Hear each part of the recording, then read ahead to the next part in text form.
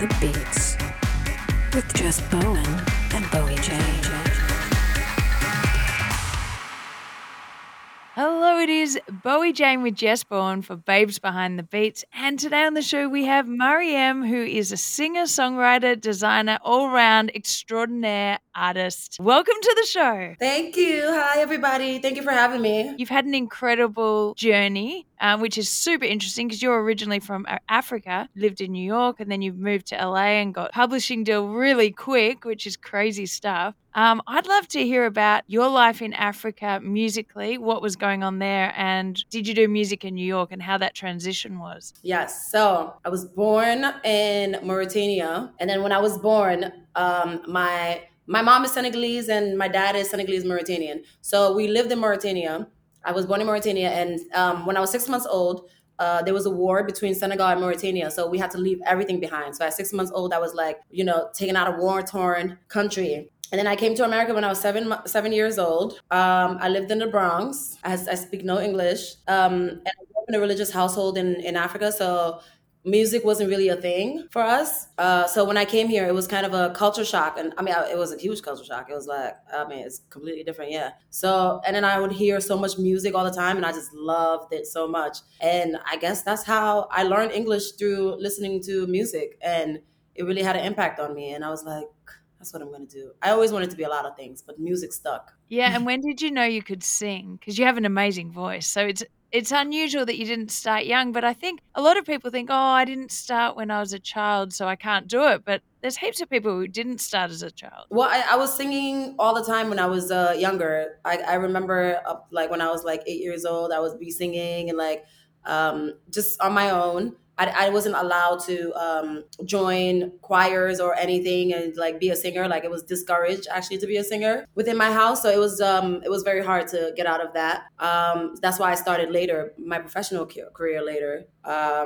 Just because, it was a hot mess. But I always knew I could sing because my sisters and I would have little girl groups where we would pretend to be Destiny's Child and stuff. Yeah, I was the singer of the group because I would act like a diva when they asked me to sing. And I'd be like, no, I'm not singing. I'm going to sleep. And we would get into fights. So I guess I knew then that I knew how to sing. Yeah, and so what was the point when you started turning it into a career, I guess? What was the journey with that? Did you go to university for music or? Yeah, I went to university. It was not for music because still when I went to college, music, I didn't know that I could do music because it was so disapproved of by my parents and within the culture in general. Like, if you're not a lawyer, doctor, or engineer in that order, you're not doing anything with your life. So apparently, according to the parents at least. And so so I went to college for communications. I went for finance first because I was really good at math. But I was like, no, I don't like this. And then I went for communication and did journalism. And then I went to London my last semester, and I really loved the music scene there, and that really inspired me. I went to Liverpool, to the Beatles' house. That was cute. About humble beginnings, because you see all these people and they're stars. You see them at the height, but you don't see them where they came from, and to hear the story of where they came from. Like, he was writing this song, one of the biggest songs in his room. I was like, oh, I could do it too. Yeah. So that was a fun experience, things like that. And then I went to live in Italy after college for about a year, and I was used to do open mics there and stuff. And everybody would tell me, oh, you have to be a singer, and I was like, yeah. But my parents still disapprove of it, this and that. So it was just a hard situation to be in because it was a very religious household, and I felt like I was told that I would go to hell if I sang, and it was just like, oh, I know, it's deep trauma, I tell you. Crazy! Wow. So at some point you've broken out of the mold and gone, I'm still going to do it, I guess. Yeah. When I left Italy, I went back to New York, and I was just trying to find my place in life. I worked in a bunch of restaurants, blah, blah, blah. For some reason, I always knew I was going to be a singer. Like, I don't know how it was going to happen, but I always knew this is what I was going to be doing for the rest of my life. And at some point, I felt like I just had to stop getting in my own way. And when I say that, is trying to get approval of my parents all the time, or letting all those things affect me, because now they've come around. It was very, very, very difficult. But once I realized that I had to change, and like I'm only going to be mad at myself if I don't pursue this, and if I blamed anybody else for me not doing what I know I should be doing, then that'll be my fault. So I went to the Peruvian jungle for like a couple of weeks, and I did ayahuasca ceremonies, meditation and stuff, and that really changed my life. Really? So what did you do after that? So after I did all of that, I felt free, and I felt like I owed it to myself to pursue my dreams. And so I just took the steps to start pursuing my dreams actively, like actively start pursuing my dreams, and just not wait for things to come to me. So I moved out to LA in 2017. Oh, so you moved to LA after, pretty much very close after that. You're like, this is my move. I'm going to concentrate on music. Because the whole ayahuasca experience happened in 2016, and I moved to LA 2017. Wow. So you really hadn't pursued the music much before that. You moved to LA. Were you writing songs at that point, or you started writing in LA? Yeah, I wrote some songs before then, and I was just recording with my friend in the apartment, and they had like a makeshift recording thing, and I still have some of those recordings, and I was like, "Oh, I like this. This is very interesting." I was listening to it the other day, and I'm like, I actually knew what I was doing. Okay, but then when I moved to LA, I wrote the first song that would be released 2 days after I moved to LA, and then a week after I got a publishing deal with Universal, which was crazy. Like how?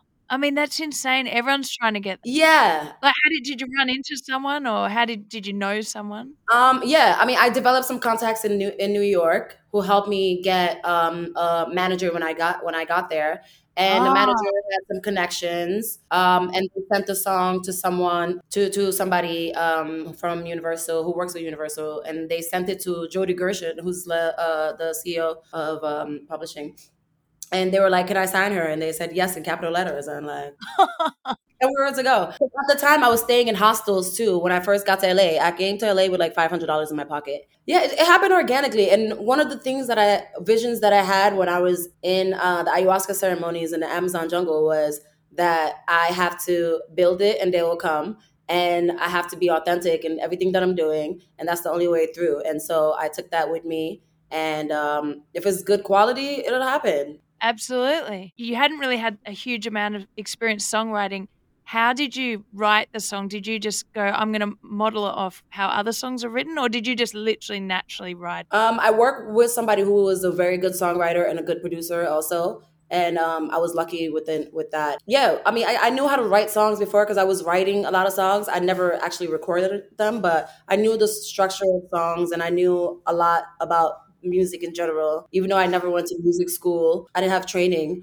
I had like a couple of vocal lessons here and there, but that was about it. Yeah, so you signed a publishing deal, and then what happens after that? So you sign it, and then, oh, life's easy? Not necessarily. No, it's been it's been so hard, but it's actually okay though, because I mean it was just the start, and I feel like what people don't tell you when you want to pursue something like this is that okay, well let me rephrase it. So when you pursue something like this, they always tell you, oh, you should get a record deal.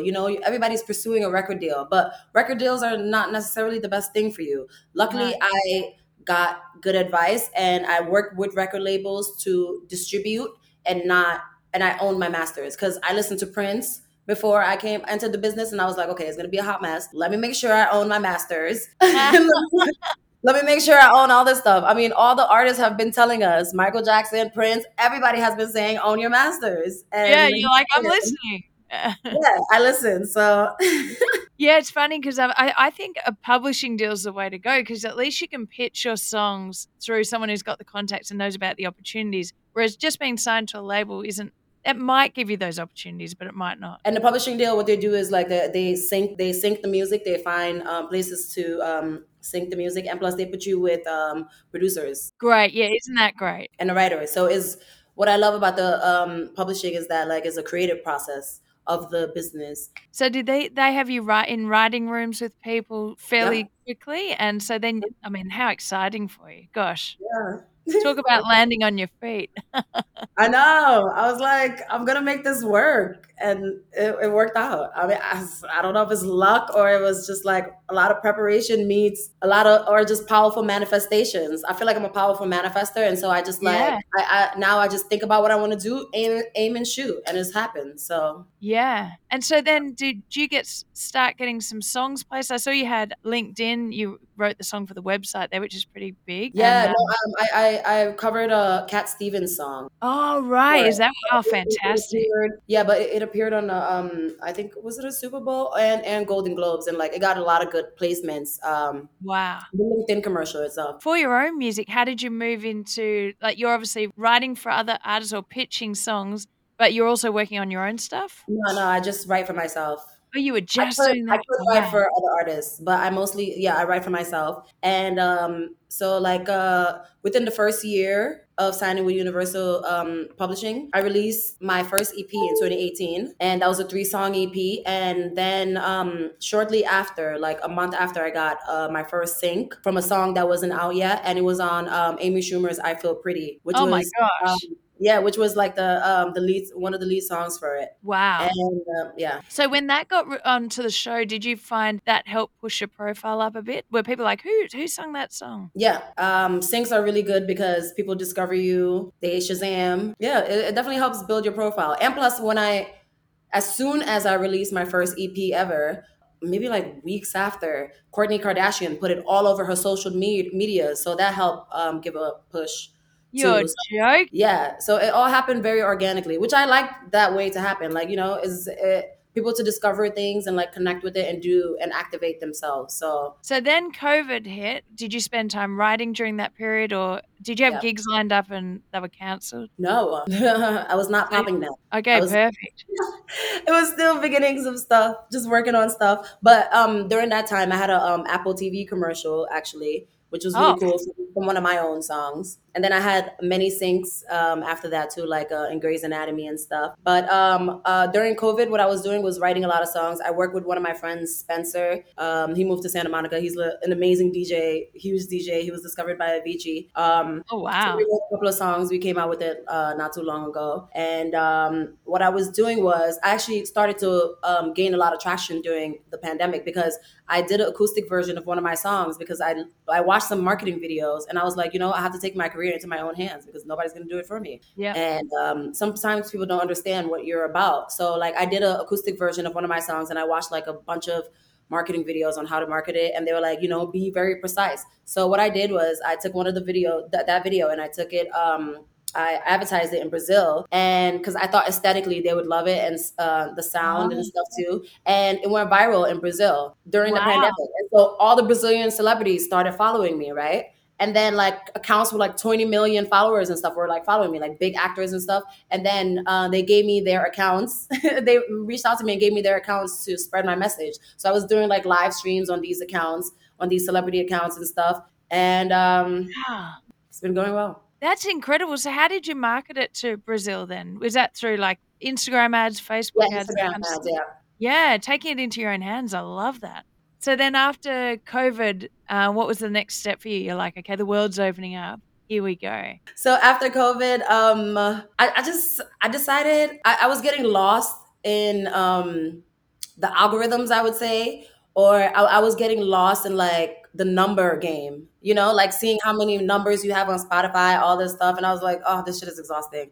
Like, how are you ever gonna catch up to somebody who has like 30 million monthly listeners and stuff? And I'm like, I'm not even paying attention to that anymore. I don't care. I'm just gonna make quality music. I'm gonna make things that I like, and I'm gonna have a strategy. So my strategy was to collaborate with different people that I like, and that helps you tap into their audience. That helps you get just your music heard by different audiences. But I chose people that I know my messages aligns with, so the audience is already there. Yeah. So yeah, so and it's been working. When you say collaborate, Have you co-written with these people? Is that what's Yeah, happening? for writing song. Yeah, Then what's the next step when you've written the song with them? What's the next step for you? I wait for them to release it. Mostly they'll release it, which is good because their team does the marketing and stuff. I do my own thing too, but like I tap into the marketing and the situation of different people. Yeah, we just do the collaborations. Like I did a collaboration with my friend Trevor Hall this year, and we ended up he had two shows at Red Rock Amphitheater, which is a huge, amazing venue. And it's like Amazing. 10,000 people. And for 2 nights, we sang that song to 10,000 people. No. Yeah, so that's like something I would not have gotten on my own. So collaborations are very important, and I just collaborated with this Japanese band, Sekai no Arari, who are is one of the biggest bands in Japan. Their American name is End of the World, but they just invited me to sing with them too, and like now my music is popping all over Japan. So Wow. So then you international. need to get over there then and be performing as Oh, well. I'm dying to go. So what have you got planned then for America and your releases? Are you going to be releasing song by song or album or EP and then tour like most bands do? Interestingly enough, during 2020, also what I did was at the beginning, I was like, okay, everything is shutting down. I'm not gonna be able to work. So I got myself 3D scanned. So I got like I did a music video with my avatar and I put my avatar to work. I was like, okay, my avatar could be anywhere. I can't. So my You're avatar, joking. yeah. So I'm trying to do stuff in the metaverse too. Great. How do you even get that? Like, how do you even know to do that? I wouldn't even know to do that. Yeah, there's a my friend Vincent from Human Engine. He like whenever he gets very expensive equipment from other stuff too, from other works, he puts me in like a suit, a motion capture suit, and I don't have to pay for anything. Something that would cost like $40,000, but he loves Oh, working with me. And like I know, and I was like, I'm just very lucky. I don't even know what to say. Honestly, I'm just very grateful. Yeah, and then like I haven't actually had a first album yet. I plan on releasing my first album in the beginning of next year. So what last year I released the EP called Songs for the Revolution, and I plan on doing that as a consistent theme throughout my career, but like different volumes. Like last year, it was about the issues, human issues like Black Lives Matter, women issues, and just like issues that we're facing that needs to be at the center of all revolutions, kind of. And then this year, I'm gonna do Songs for the Revolution, Age of Consciousness edition. Just cool. delving into more going in. It's time to go Yeah. in. I'm working on that project, and then I have like a single of my own coming out next month. So I have an EP. No, I have a song coming out called Easy. And what I like to say is like the things that I want to put out are just doses of medicine because at this time we need love. We need so much of it. And we need to shift our consciousness because it's crazy out there. With your single coming out, how are you releasing that? Because you're not signed to a label, right? So you're just going to distribute it through an online distributor and then Mhm. push it out with your own sort of marketing. And are you doing a video? Yep, I shot the video already. Cool. All right. I mean, that's the great thing. These days we can kind of do it all ourselves. And you should. Don't wait for anybody to do anything for you because not only do you know yourself more than anyone, you understand your audience more than anyone, you know what you want to do. Like, don't wait for anybody to do it for you because you'll be waiting forever. Yeah. And what about gigs for you? Performances, how do you get booked for them? So, luckily, I've been getting a lot of incoming stuff. I just finished a tour that I got on with my friend Alok, who is one of the biggest non-binary, like gender non-conforming poets and artists of our Mhm. time. I don't know if you know Alok. So I just did that with them, and I did Atlanta with them. I did Denver on Sunday. We did 2 shows there, and we did one in San Francisco at the Palace of Fine Arts, which is like 1,000 people. So I've been getting invited to different tours and like different activations here. I had my own residency at the Sunrose Music Room, which is a really cool new venue in LA where the old House of Blues used to be, and I had the first Oh, residency there. And like wow. Jeff Goldblum has a night there, and Nicole Scherzinger did something there. But like, How did yeah, that come about? Was that just through my someone you manager. saw? Oh, okay. So I was self-managed up until last year, and I was like, okay, I need help. Like my song "Ask for Help," I needed to ask for help because I couldn't do it on my own. But I got to a place where I had enough leverage to get somebody who can help and Yeah. stuff. I knew I had to start building it on my own before, and plus I had help from my publisher too, who signed me. So they've Oh, been in my that's corner true. and helping. Yeah. Well, you are the true definition of someone who's an independent artist coming up in all sorts of different ways, which I find fascinating. So good on you. Congratulations there. Do you want to tell everyone your Instagram website, all that, so they can follow you? Yeah, well, I have an Instagram, which is Mariam Music, Marieme Music. But also, I have my own app where you can subscribe to and get exclusive content. And I go live on there with my fans. There's a community fan page where my fans can interact with each other. You can listen to my music, and you get unreleased music before anybody does. Yeah, I have my own app. What that is incredible. Now, how do they find the app? Is that through? On Google or on Android or the iPhone, and type in Mariam app, and it should be there. If you type in Mariam. Wow, so cool. Thank you so much for being on the show. I can't wait to see where all this goes, and you're doing so amazing, all on your own, really. I mean, apart from manager and Yeah, I have some people, amazing people on my corner who are like, who've been there for me and like really been helpful. Yes. amazing. Well, thank you so much for being on the show, and we'll speak to you again soon. Thanks for listening to Babes Behind the Beats with Jess Bowen and Bowie Jane. Head over to our Instagram, Babes Behind the Beats, and our TikTok, and send us a message over there on who you'd like on the show next.